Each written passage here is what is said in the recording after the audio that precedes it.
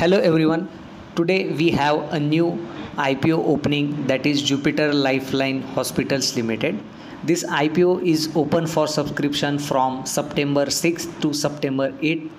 Let's get quickly updated with the basic details of the IPO. So the price band of the IPO is 695 rupees to 735 rupees per share with a lot size of 20 shares. The size of the issue is 869 crores, of which 542 crores is a fresh issue and 327 crores is offer for sale. So this IPO is largely comprised of fresh issue.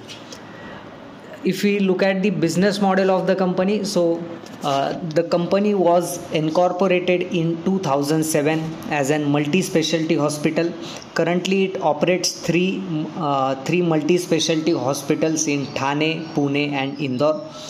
They have a total operational bed capacity of 1194 beds along with 1306 doctors including specialists, physicians and surgeons.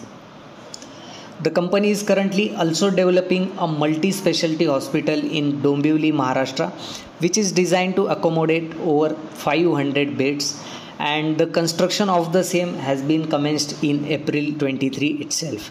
So after this development, the bed capacity of the Jupiter hospitals is expected to jump by 40 to 45%.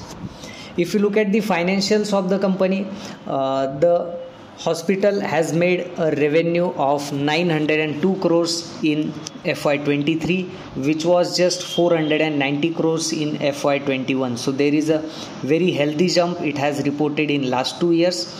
The bottom line factor has also improved as FY21 came with a loss of 2 crores and now the same company has reported a profit of 73 crores. So from top line perspective as well as from profitability perspective, company has reported a very healthy improvement.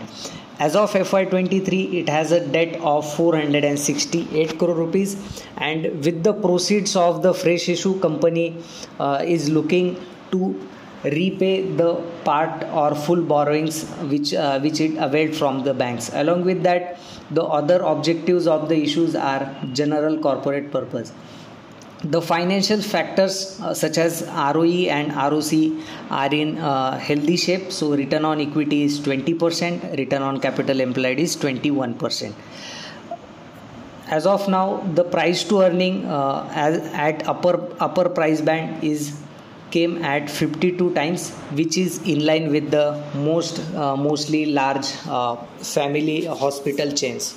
So we recommend subscribe to the issue. Thank you.